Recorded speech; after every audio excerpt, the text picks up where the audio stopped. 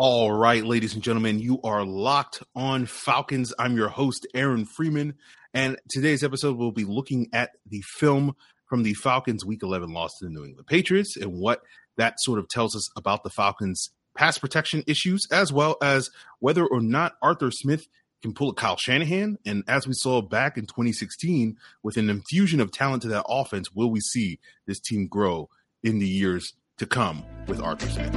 You are Locked On Falcons, your daily Atlanta Falcons podcast. Part of the Locked On Podcast Network, your team every day.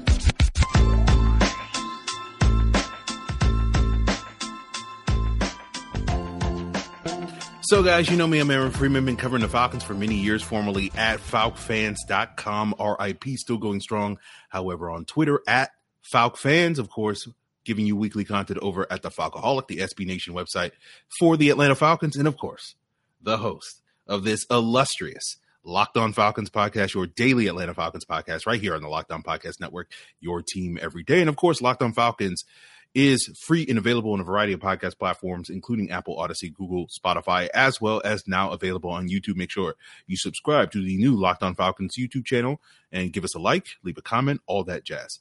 So, guys, I apologize for the Monday morning commuters who were expecting to sort of roll out of bed Monday morning, take their kids to school, go to work, etc., with a new Locked On Falcons podcast available for them now that they've got a mini break from the Falcons, and unfortunately I have delayed that break. But, you know, I sit here and I say, take what you get from that in terms of these mini breaks from the Falcons during bye weeks and this sort of mini bye after the Thursday night game.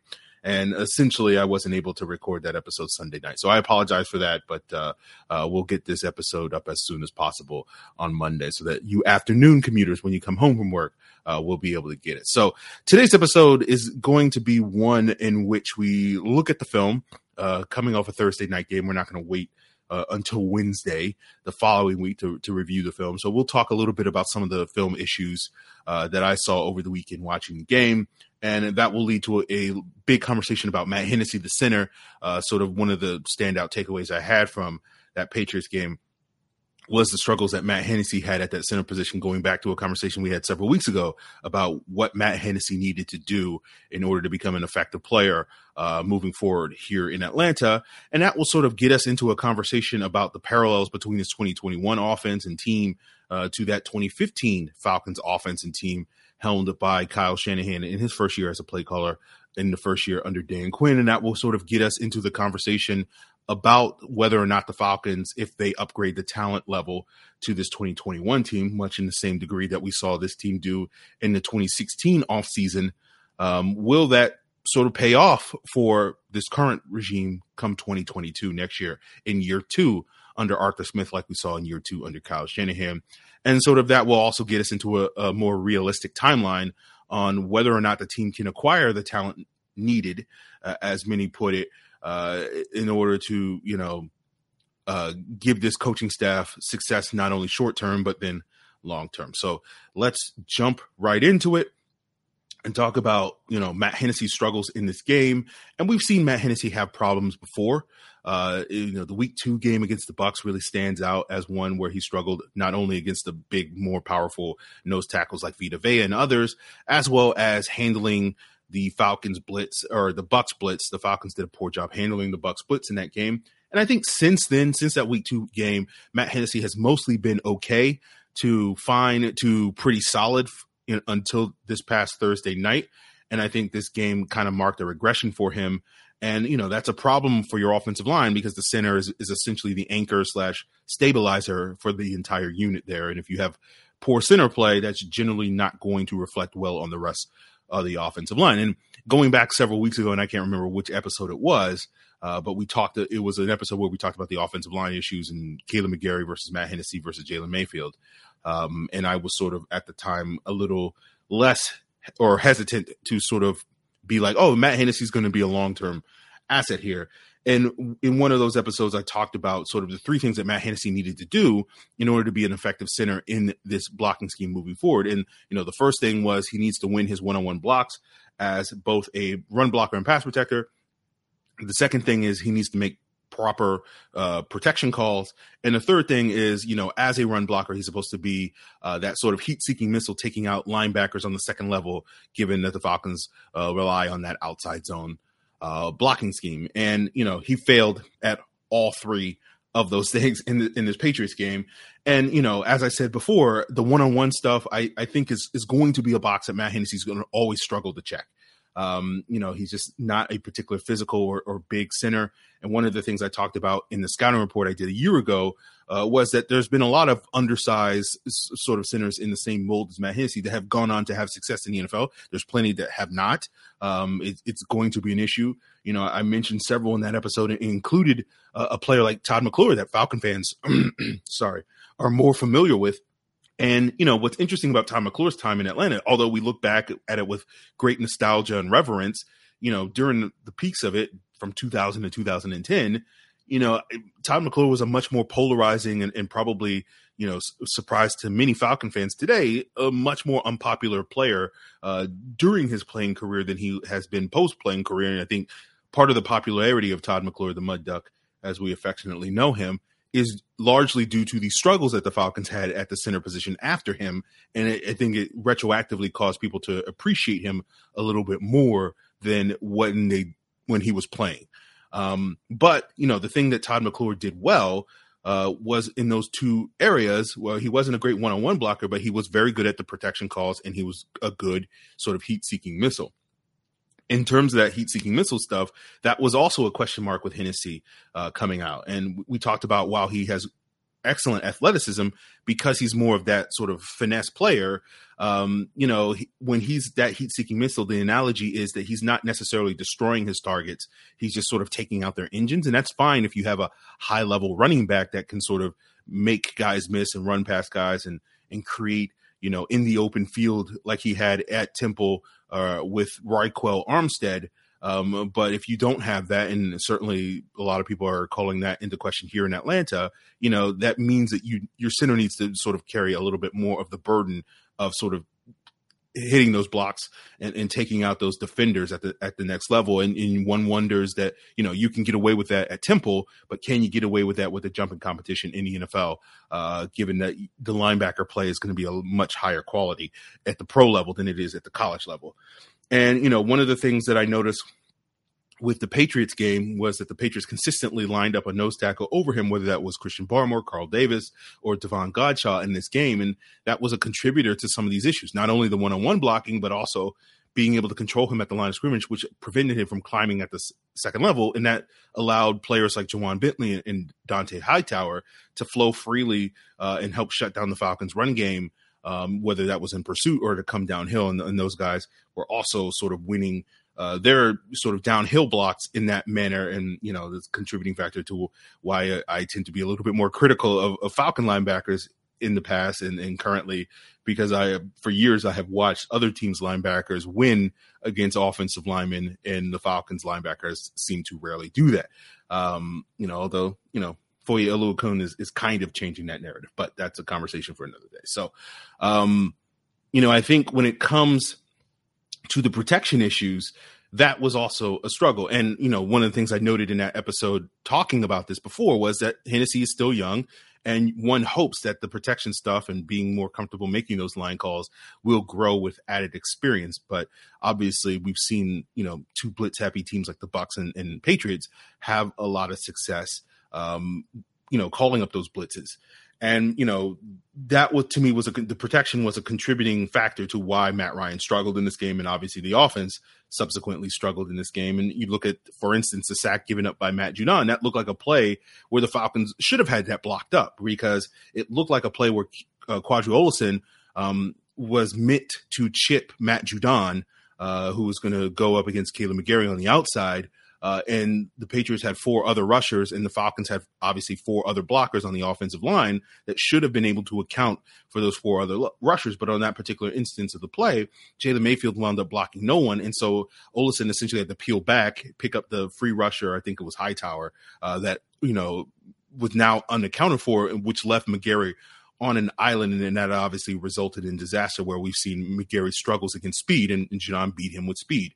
And it's not to sort of give McGarry a pass. He has to do a better job there. But that to me is an instance where it seemed like what was called out of the huddle kind of broke down because of things that the Patriots did. And it felt like the Patriots were able throughout this game on several instances to take advantage of some of these breakdowns in pass protection where they would be able to get a free rusher, coming through the A gap or coming off the edge or whatever the case may be, because the Falcons protections were not always on point.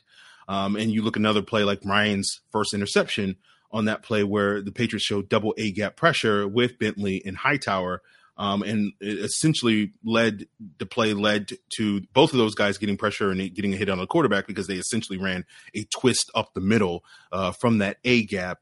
And that caused Matt Ryan to sort of throw it up to Kyle Pitts, who stopped running on the route. And that led to an interception. And, talking about that particular drive that ended in the disaster for the Falcons, that drive also featured, 3 other passes on that drive.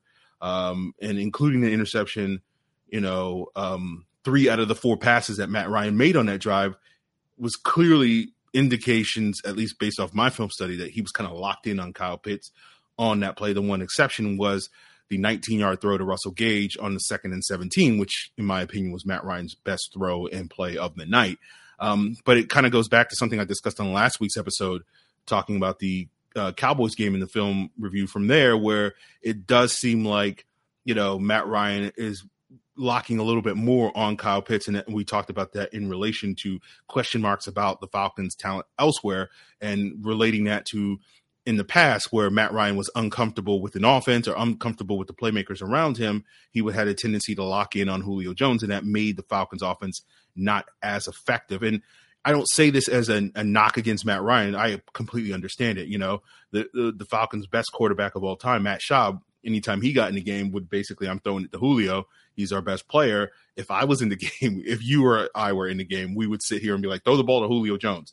And I'm sure now we do the same thing with Kyle Pitts where he's clearly better. So it's not a knock against the quarterback. It's just basically, to me, it's a symptom of a larger disease for this offense. And sort of it brings back the conversation about, how much comfort level does Matt Ryan have, whether we're talking about the play calling, whether we're talking about the talent around him, particularly at that wide receiver position. And, I think it has caused a lot of people, including myself, to think back of the last time we saw Matt Ryan really, really uncomfortable. I don't think he's as uncomfortable today as he was then, but you go back to that 2015 season with some of the concerns around the talent surrounding Matt Ryan, particularly at the wide receiver position where the Falcons had a lot of new faces that he was unfamiliar with. You had a brand new offensive system under Kyle Shanahan, and really the first time in Matt Ryan's career that he had to completely learn a new system, and it was clearly uncomfortable for him, and that caused a lot of the struggles. But then we saw this team with adding talent the following offseason, turn it around and have a historically great offensive season, and clearly the best offensive season we've ever seen in Falcons history. And I think it causes a lot of people to look at some of these parallels and say, can this 2022 Falcons team do the same thing with a talent infusion moving forward? And that's what we're going to talk about as we continue today's Locked On Falcons podcast. But before we get there, guys, we're talking about the familiarity of the 2015 versus 2021 Falcons, but talking about familiarity, does this sound familiar? You have that one device that lets you catch the game live, another that lets you stream your favorite shows, and of course you're watching sports highlights on your phone, and then you got your father's, brother's, nephew's, cousin's, former roommate Deborah's login for your preferred streaming service. Well, I want to tell you about a way in which you can get the entertainment you love without any of the hassle. A great way to finally get your TV together, and it's called DirecTV Stream. It brings your live TV and on-demand favorites together like never before, so you can watch your favorite sports, movies, and shows all in one place. That means no more juggling remotes, no need to buy another device ever again. And the best part, besides not having to borrow Deborah's login, there's no annual contract. So get rid of the clutter and the confusion and get your TV together with DirecTV Stream. You can learn more at directtv.com. That's directtv.com. Compatible device required. Content varies by package. So we discussed, some of the concerns these last couple of weeks surrounding Arthur Smith's play calling. And I think, the narrative, particularly as it relates to the talent or lack thereof, has a lot of folks looking at, that 2015 season from the past where the Falcons lacked talent, had a new play caller under Kyle Shanahan. And then in 2016, the team went out and made some significant off-season additions to the offense, prominently Alex Mack, Mohamed Sanu, and Alger Robinson, and Taylor Gabriel at the wide receiver position, tight end Austin Hooper. And we saw, obviously, the biggest improvement we've ever seen from a Falcons offense from one year to the next. And I think a lot of people are making the assumption that the Falcons can and will do the same thing with Arthur Smith. We just need a talent infusion. And similarly along the offensive line at the skill positions, and add more weapons for Matt Ryan to throw to, and, improve the run game. And you'll see a similar jump. And you can certainly see the parallels. We've already talked about Matt Hennessy. You can look at the parallels with Mike Person being considered a replacement level starter for that team back then. You had two new veteran starting guards in that 2015 season with Andy Levitre and Chris Chester. You had basically Ryan Schrader making his first time as a full-time starter at the right tackle position. He only started the second half of the 2014 season after Lamar Holmes got hurt. And then you look at the parallels with the wide receiver position from 2015. You had, obviously you had Julio Jones, but after that, you didn't have a whole lot. You had a washed version of Roddy White. Sorry, but it's true. You had Leonard Hankerson essentially acting as your number 2 that year, but then getting hurt after 7 games. And you saw during that time where he was at number 2, he was very inconsistent when it came to drops. Justin Hardy, essentially after Hankerson got hurt, filled in sort of as your number 3. And then Nick Williams was your number 4 wide receiver for much of that season. You had Jacob Tamme at tight end, kind of at that point in his NFL career, an average NFL starters that had been several years removed from the success he had with Peyton Manning as his quarterback in Indianapolis and Denver in 2010 and 2012. But I think when you look at you see all those parallels, but I think there's one key difference, one area of contrasting, and that's the play calling. We look at that 2015 Falcons offense and say, oh, yes, they struggled, because they did when you look at the big picture. But, I don't think people truly account how good that offense was at the beginning of that 2015 season, especially during that 5-0 start that they had, where it was largely fueled by how high-powered an offensive attack that they featured that year. And, you go through roughly midway through that season, around week 8, the Falcons were a top 4 scoring offense at that point in the season.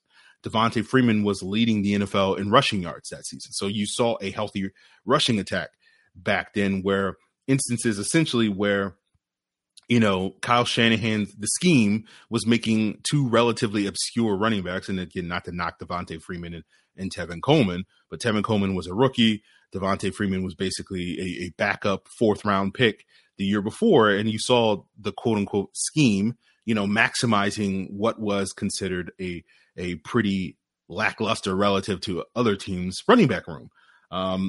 Taking what was arguably considered a bunch of disparate parts on the offensive line and turn that into one of the better rushing attacks, at least for half a season. Now, obviously, there was that week 9 game against the 49ers where the Falcons running game got completely shut down. And that was kind of the beginning of the end for whatever success the Falcons were having in 2015. And they would basically, start going downhill and basically remain going downhill until like the final month of the season, starting in that week 9 loss to the 49ers. And, I think when we look back at the parallels, as I said, Devontae Freeman was having success in the ground game. And even you look at those disparate parts in the passing game, Leonard Hankerson was productive for the half a season that he played. Like, he was on pace to have 1,000 yards that year. And so really the point I'm trying to make is, like, contrary to what you're seeing in 2021 with the Arthur Smith team and some of the skill position players there, it felt like a lot of the skill position players in 2015 were having career years. That, Jacob Tamme was certainly more productive than he had been the previous years as a player in Denver. Mike Person, who went into that 2015 season with 0 NFL starts, at least through the first half of the season, caused a lot of people to be like, oh, Mike Person's good. That's part of the reason why those that know me know I was on Team James Stone, that I was never a believer in that. But at least Mike Person was a functional to decent starter for the first half of the season. The 49er game really was kind of the end for him as well. But you look at Julio Jones being on pace for like a historic season that year. And when I think about the play calling, I always think back to that week 3 Cowboys game, speaking of Julio Jones and sort of the dominance he showed in the second half of that game, where the Falcons were down 28-17 at halftime to a Brandon Weeden-led Cowboys team. And, you look at what the Falcons were able to do in the second half. At halftime, Julio, I think, had 3 catches on 8 targets for 27 yards in that game.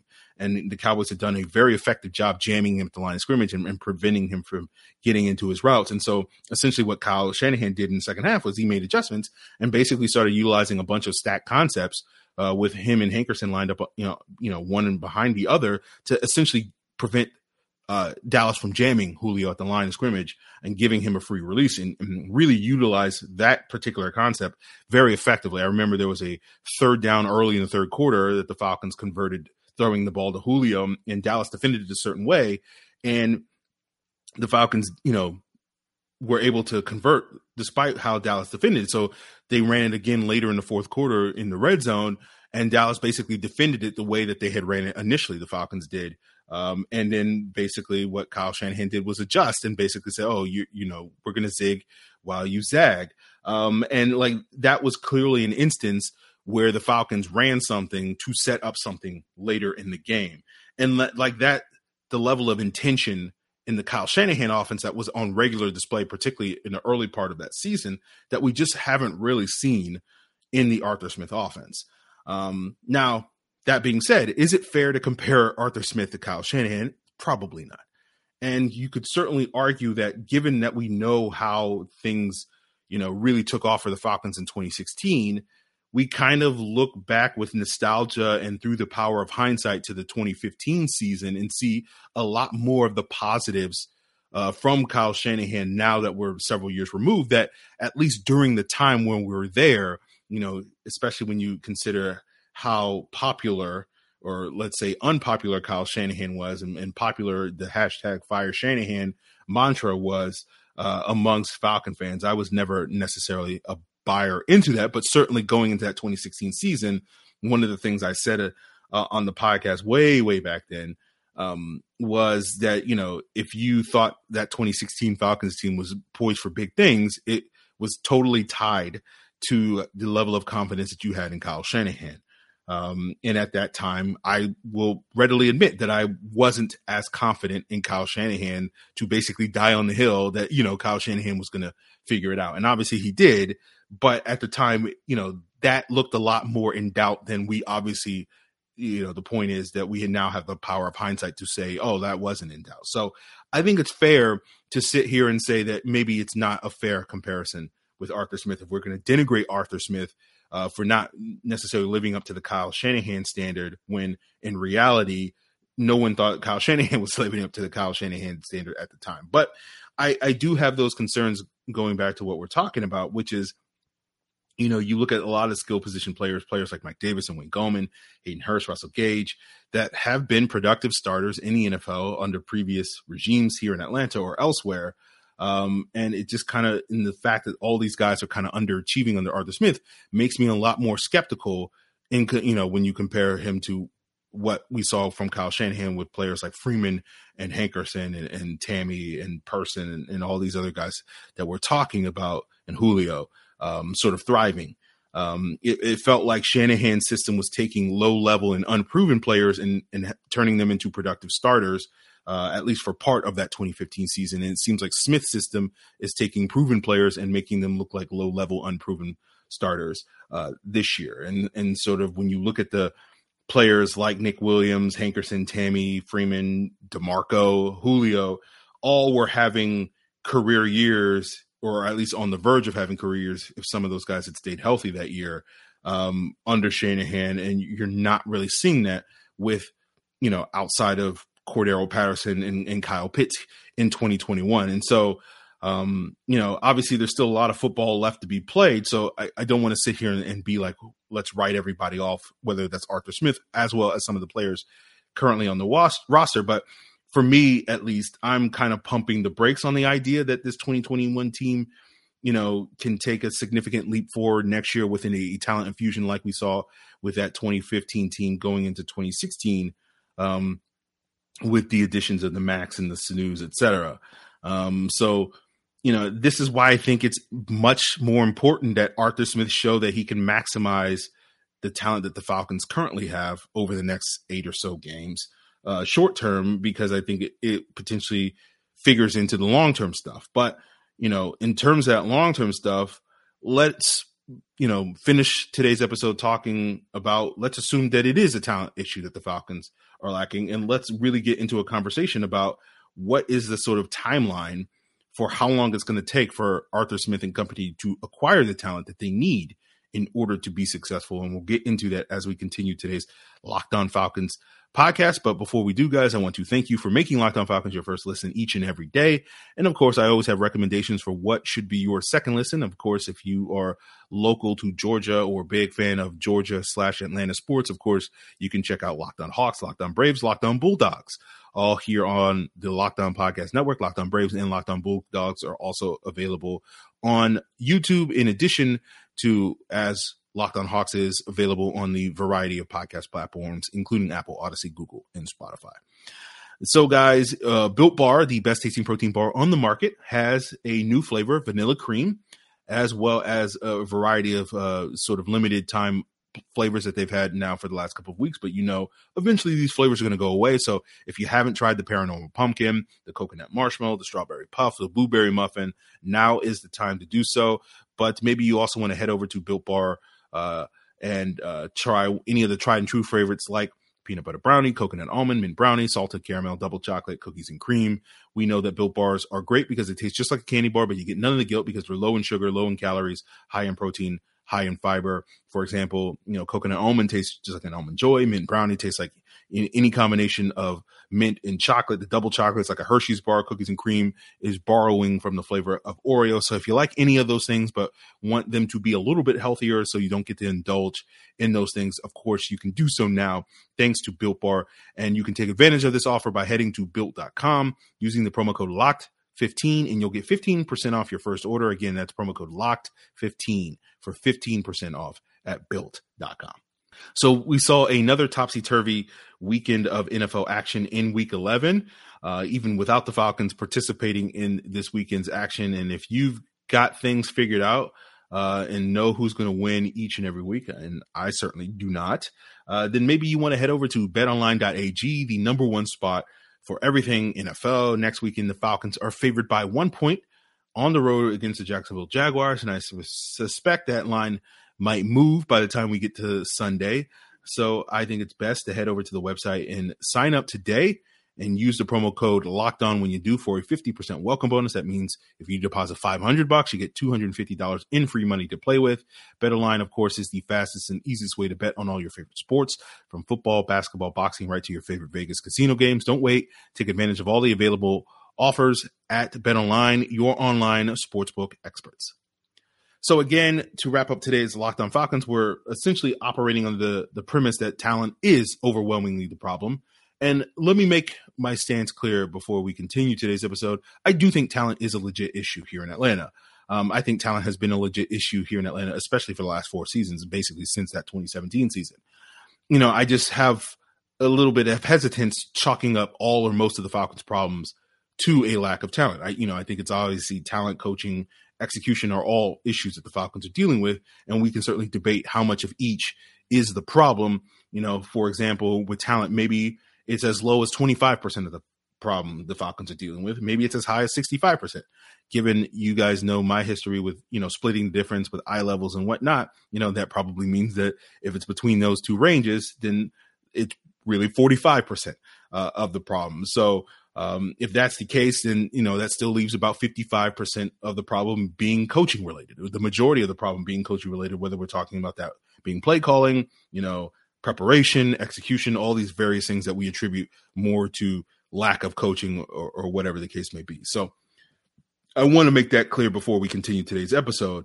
But let's, for example, as we operate moving forward, that say it's 65% of the problem or potentially higher. The Falcons' current struggles offensively and defensively are related to talent. And again, I think that narrative fits a lot better for the defense than it does for the offense.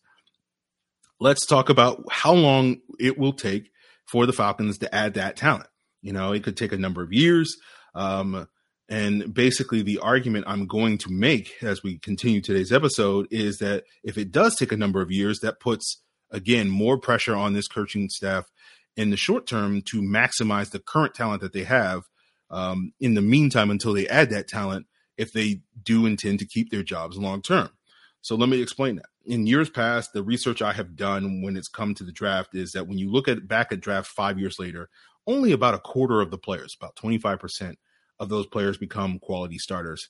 And it doesn't mean that other players don't start games, but typically by the time they get to year 5, they will have washed out as potential starters, and teams will be looking to replace them. And you can look at past Falcon examples, a player like DeMonte Casey, Wes Schweitzer, Levine Toilolo, who would qualify as guys that started games for the Falcons, but weren't necessarily guys that I think would label as quality starters. They're just sort of kind of stopgaps in that regard as starters.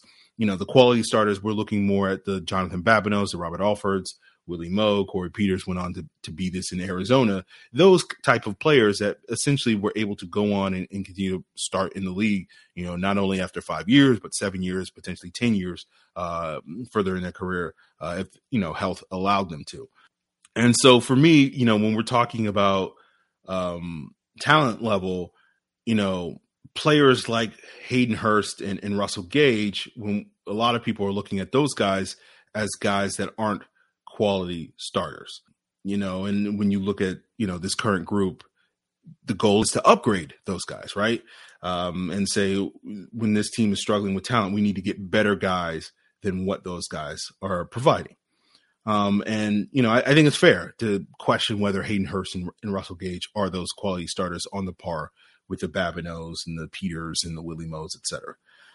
But when we're looking at, you know, 1 out of 4 draft picks becoming this, that means that if you draft 8 players each year, realistically, you're probably only going to find 2 of those guys in each draft. And the question then becomes, okay, if that's the case, how many years does it take to draft all those guys? How many guys do the Falcons need? And I think when you look at the offense, at a minimum, you're probably looking at the running back position as an area upgrade. You probably want to add at least one more pass catcher, probably a wide receiver, and you probably want to get at least one upgrade along the offensive line, whether we're talking about the center position, the left guard position, the right tackle position. At a minimum, you're probably looking at 3 potential starters on the offense. Again, I think you can argue that more are needed, but I would generally say like the minimum that the consensus would probably agree with is probably at least those 3 spots. Then you look at defense, you know, basically if you're looking at your 4-man front, it's basically Grady Jarrett and nobody else. So you kind of need 3 other guys to team with him up front. You know, maybe you can say the linebackers, you don't need anybody because Foye Oluokun will sort of blossom in year 2 if the Falcons can manage to re-sign him.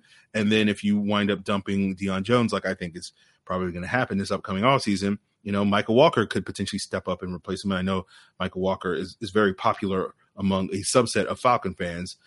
So maybe that means you're good at the linebacker position. You don't necessarily need a quality starter there. You're probably looking at least, 1 corner to upgrade Fabian Moreau, if not also 2 with the nickel cornerback position.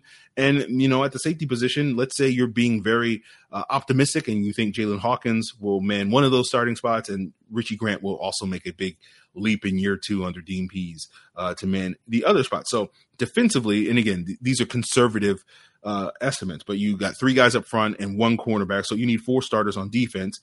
Going with the 3 starters at a minimum you need on offense, that's 7 starters. So if you're going to only draft 2 per year in the draft, that's 3.5 years that it's going to take to add 7 starters.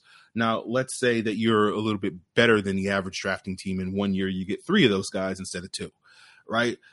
So, you know, that would then lower it to 3 years instead of more. So that would mean the 2022, 2023, and 2024 drafts would be required for you to find at least, again, 7 starters. And again, this doesn't factor in the attrition that's going to occur between now and 2024, where your 2018, 2019, and 2020 draft classes, by that point in time at the start of the 2024 season, will have all hit free agency for the most part. And, you know, there's 10 guys currently that you have, you know, from those 3 draft classes that are being counted for starters. And if those guys walk, then you'll also be having to replace them. So the point is, you know, if it's going to take a minimum of 3 years to acquire the talent that you need to be successful, what do you do in the meantime with the quote unquote subpar talent that you currently have? And that's why, again, I think I continue to make the point that we need to see this coaching staff elevating the current talent level of this roster rather than just simply buying into the notion of like,